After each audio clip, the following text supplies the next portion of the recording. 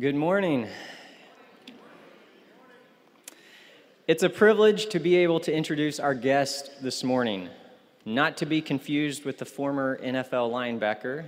Bill Romanowski is a nationally recognized scholar and award-winning commentator on the intersection of religion and popular culture. He's professor of communication arts and sciences at Calvin College, where he teaches courses in film and media studies. He describes himself as a working-class kid who got a PhD. He grew up in northeastern Pennsylvania playing football and rock and roll. He earned an undergraduate degree in literature, a master's degree in English, and a PhD in American culture studies. He's written numerous books, has been invited to speak in venues around the globe, and received numerous awards. His latest book, Reforming Hollywood: How American Protestants Fought for Freedom at the Movies, won the Religious Communication Association Book of the Year Award in 2013, and received the President's Author Series Award from this very institution, Indiana Wesleyan, in 2013. Since 1988, Bill and his family have lived in Grand Rapids, Michigan, where he now watches football and listens to rock music. Please join me in welcoming Dr. Bill Romanowski.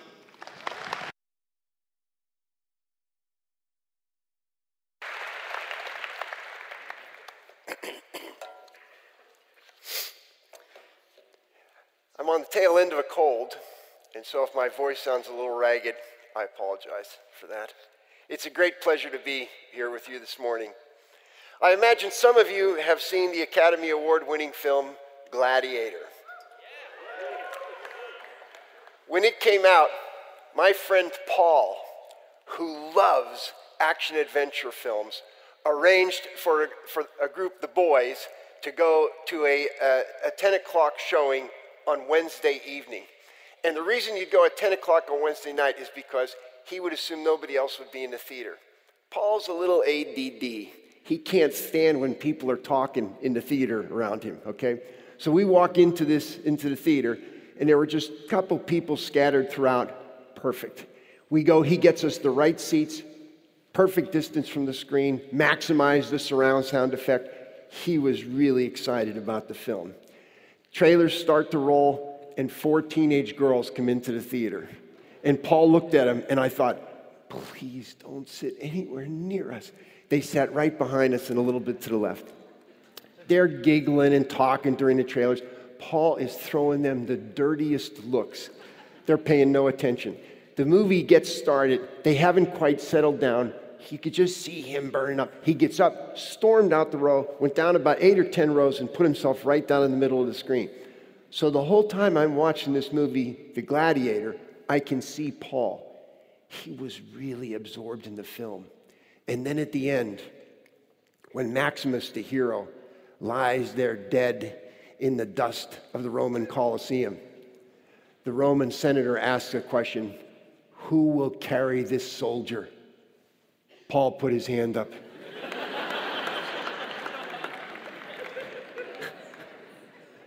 Now, has something like that ever happened to you? You're so involved in the movie that when it ends, the credits start to roll, and you just sit there not wanting to leave the world of that film. Watching a movie involves a willing suspension of our disbelief. We put aside, for a time, the fact that we are sitting in rows with popcorn and drink in hand and staring at images that are projected on a screen. And we allow those projections to take us to another world. One film theorist describes the screen on which the world of a film is projected as a kind of barrier. The screen separates us from the world that the film portrays, and it makes us invisible in that world. And so characters don't seem to be aware that we're watching their every move very closely.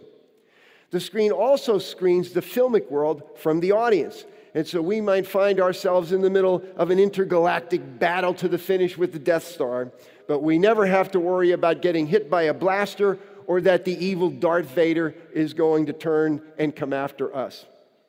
But in another sense, The screen is not so much a surface as it becomes a space. And the cinema can transport its audience elsewhere. Movies can take us shark hunting with Chief Brody or exploring the globe with Indiana Jones.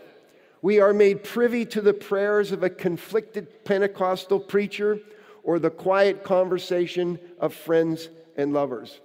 We can sit cinematic ringside during a bout for the heavyweight championship of the world or witness the bloody battle at Omaha Beach during World War II. The Matrix invites us into a futuristic world where people are computer-simulated clones, unaware that they are managed by super-intelligent humanoid machines. It's not hard to see why movies are talked about as being magical and dreamlike. Now, I assume you've all seen a 3D film, right? Give me some nonverbals here. Okay, yeah. It used to be, now you can see them in IMAX and all film something come out in 2 and 3D. But it used to be if you wanted to see a 3D film, you had to go to a special presentation. And some of the most spectacular ones they have at the theme parks, like at Universal or the Disney theme park. And one of my favorite ones is down at Disney. They have one called Honey, I Shrunk the Audience. You know, I'm not even sure if it's still playing. But in it, Rick Moranis, it's a play off of the film, you know, Honey, I Shrunk the Kids.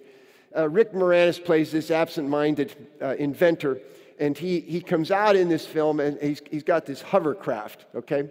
Now, when you go to a 3D film, you know that you're going to a 3D film. And lest you forget, you have to wear those wacky kind of plastic glasses to get the 3D effect, right? So you know you're at a 3D film. And at this film, they always try to have some spectacular 3D effect, and so Rick Moranis comes in on this hovercraft he's got. And at the very beginning of the film, he flies the hovercraft out, and it appears to be flying out over the audience. And do you know what members of the audience do? That's right.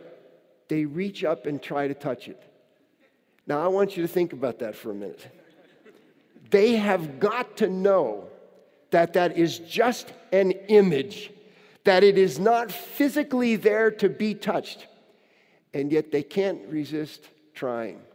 See, and I think it goes to this idea of how much we want to cross over that threshold and cross into the world of the film. A good number of you see The Passion of the Christ? When The Passion of the Christ was playing in theaters, I got to hit the clicker, there we go. I was lecturing at a college up in Canada for several days, and I followed a discussion thread in one of the newspapers there. Responding to an earlier letter, one writer wrote, and I'm going to read this to you. He says, among that guy's complaints with Mel Gibson's The Passion of the Christ is that it is historically dubious. But how could any movie about any portion of the life of Jesus be anything but historically dubious when all the Christian Gospels contain descriptions of events that could never have happened? One example among many. In the Gospel according to John, Jesus turns water into wine. Wine contains carbon atoms and water does not. To produce carbon atoms from the oxygen atoms in water, Jesus would have had to split 2 protons from each oxygen atom. Doing this to the oxygen atoms in a gallon of water could have caused an atomic explosion that would have destroyed most of Roman-held Judea. Okay. The next day, another reader responds to that letter, and he writes, I fail to see why this guy is so dubious about Christ's ability to change water into wine. That has always been one of my favorite miracles, and recalling it is especially useful when confronting teetotaling fundamentalists. I also routinely transform fine wines into unpotable water, he wrote. Occasionally I concede I have some regrets about doing so the morning after, but I have yet to precipitate an atomic explosion.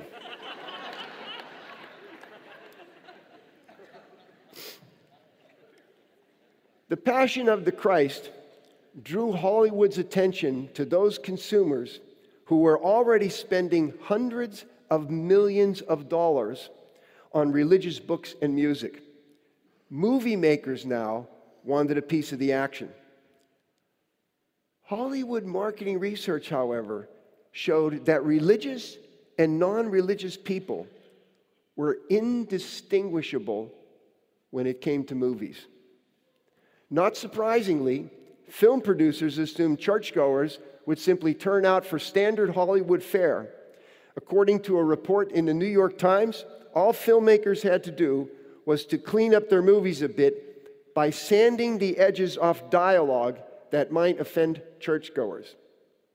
Observing Hollywood's foray into the church market, Time magazine's film critic Richard Corliss wrote, and I'm quoting him here,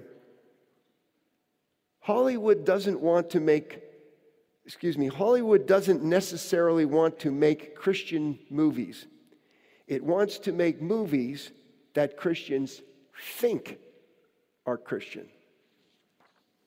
Unfortunately, the label Christian is attached now to movies rated PG and attuned to the level of children, or to those with explicitly religious content, like the recent Noah or Son of God.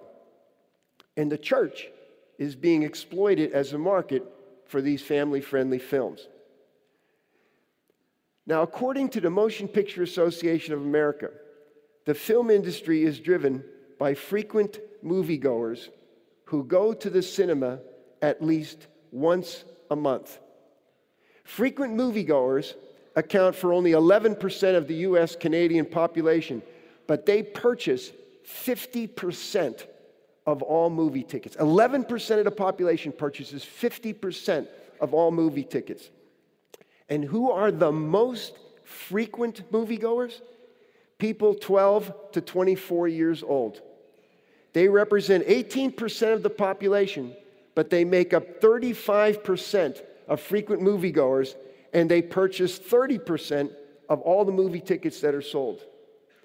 In other words, your age demographic largely drives the music or the movie business. The typical American watches on average 45 movies a year at theaters, on cable, DVD, or online streaming.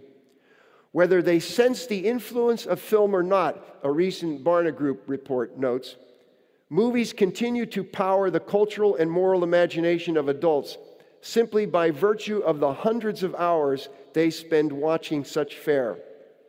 Indeed, according to this survey, 22% of Protestants and 17% of evangelical Christians reported having seen a movie that made them think seriously about their religion or their spirituality.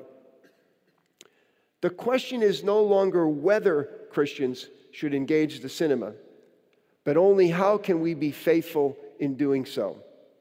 And addressing that issue has animated much of my academic career. I find a starting point for cultivating a Christian approach in Psalm 119. And I want to read to you 3 verses, starting at verse 89. Your word, Lord, is eternal. It stands firm in the heavens. Your faithfulness continues through all generations. You established the earth, and it endures. Your laws endure to this day. For all things serve you. For all things serve you. Now, I understand from my colleagues in religion that the Hebrew word things has a very comprehensive meaning referring to, well, everything, okay? So my way of thinking about film starts with a fundamental question. How does this thing serve? What is this thing exactly? And to be more specific, what role might this thing, the cinema, play in serving in God's creation? So that's how I start thinking about, as a Christian, about the cinema. Movies are one way that we talk about reality, about the issues that preoccupy us and the events that influence our world. And the role that the cinema plays in helping people imagine the world has long been and continues to be an issue of lively concern in the church and beyond. It flares up periodically in a range of concerns. Some, I suppose, you might deem more or less of more or less importance, okay?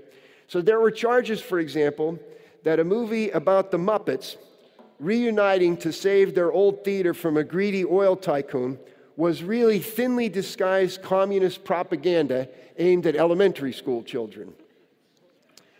And concerned viewers apparently can't decide whether Frozen is Christian-themed, a coming-out film, or about climate change.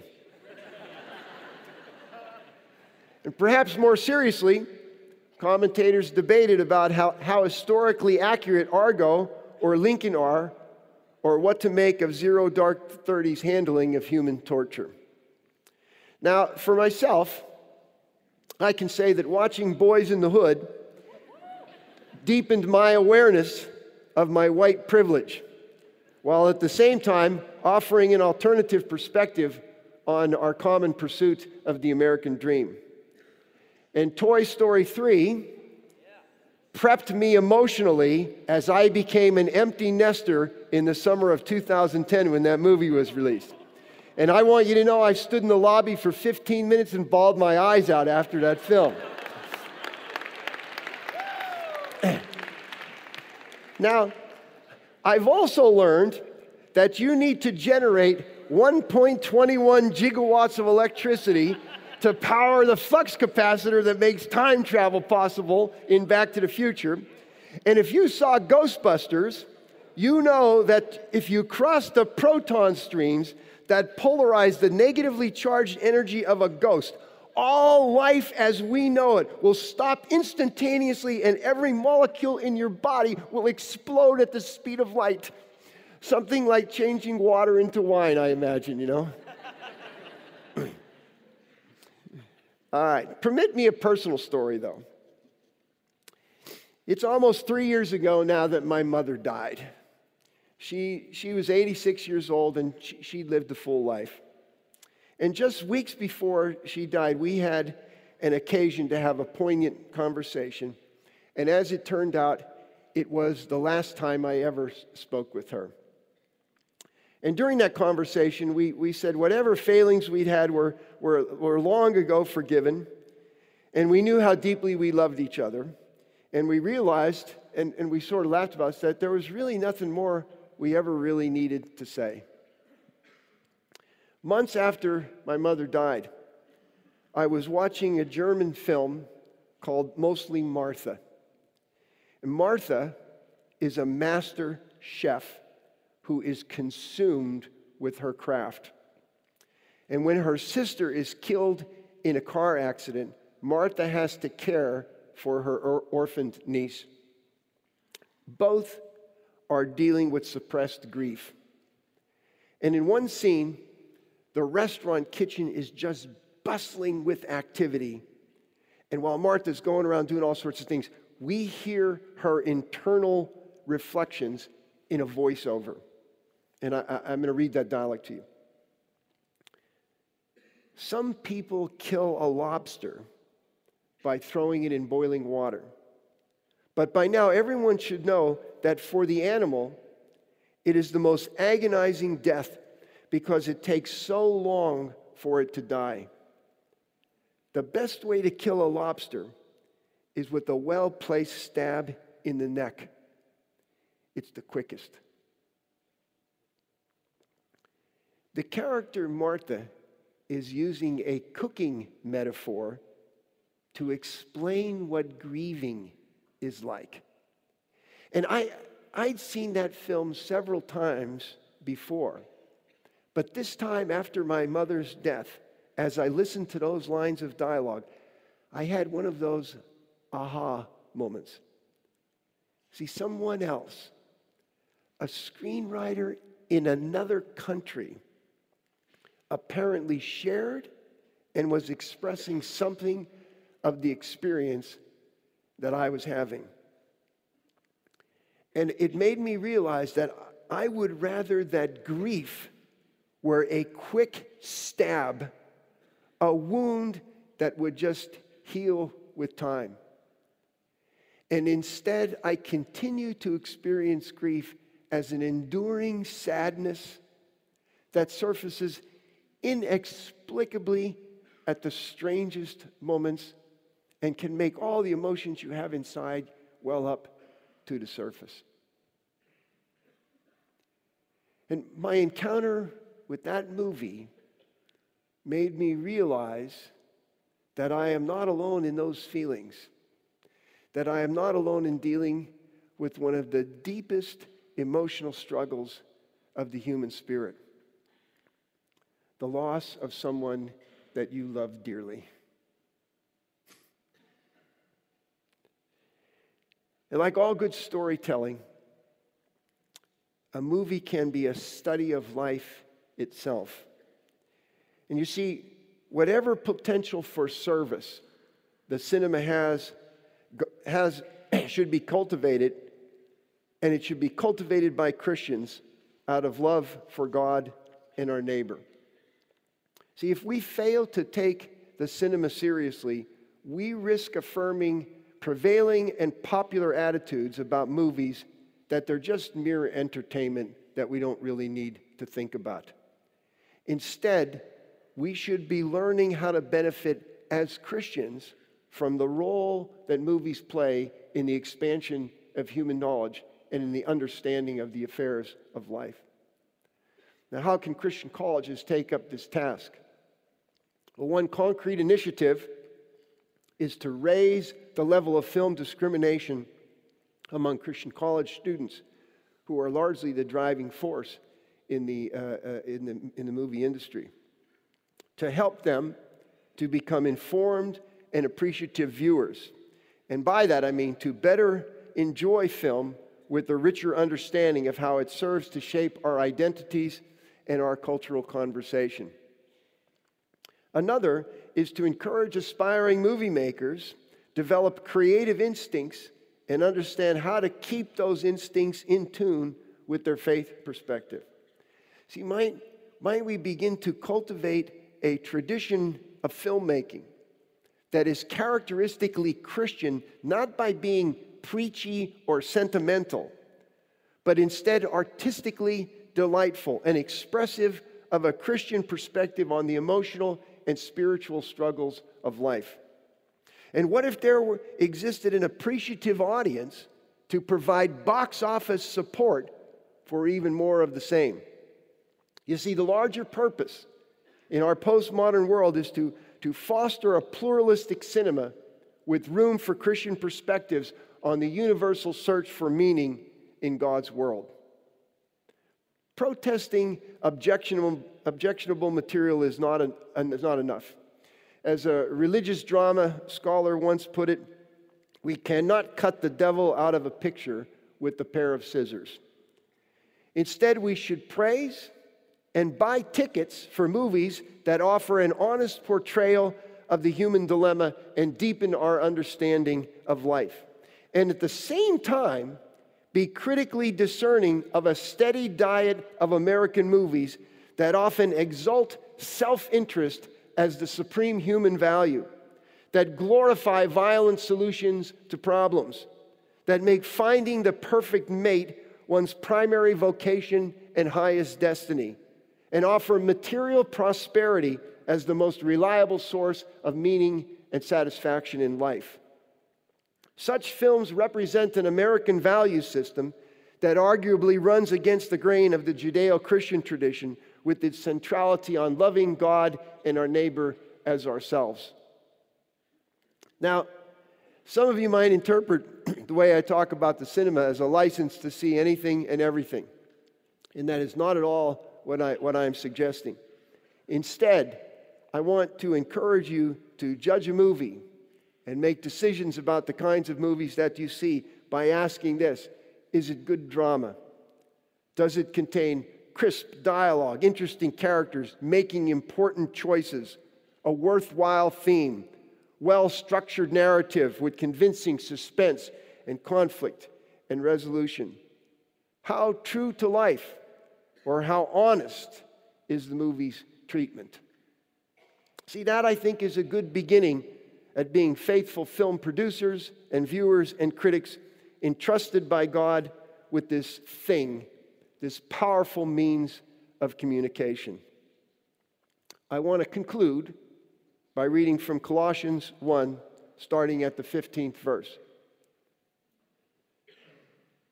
The Son is the image of the invisible God, the firstborn over all creation. For in him all things were created, things in heaven and on earth, visible and invisible, whether thrones or powers or rulers or authorities. All things have been created through him and for him.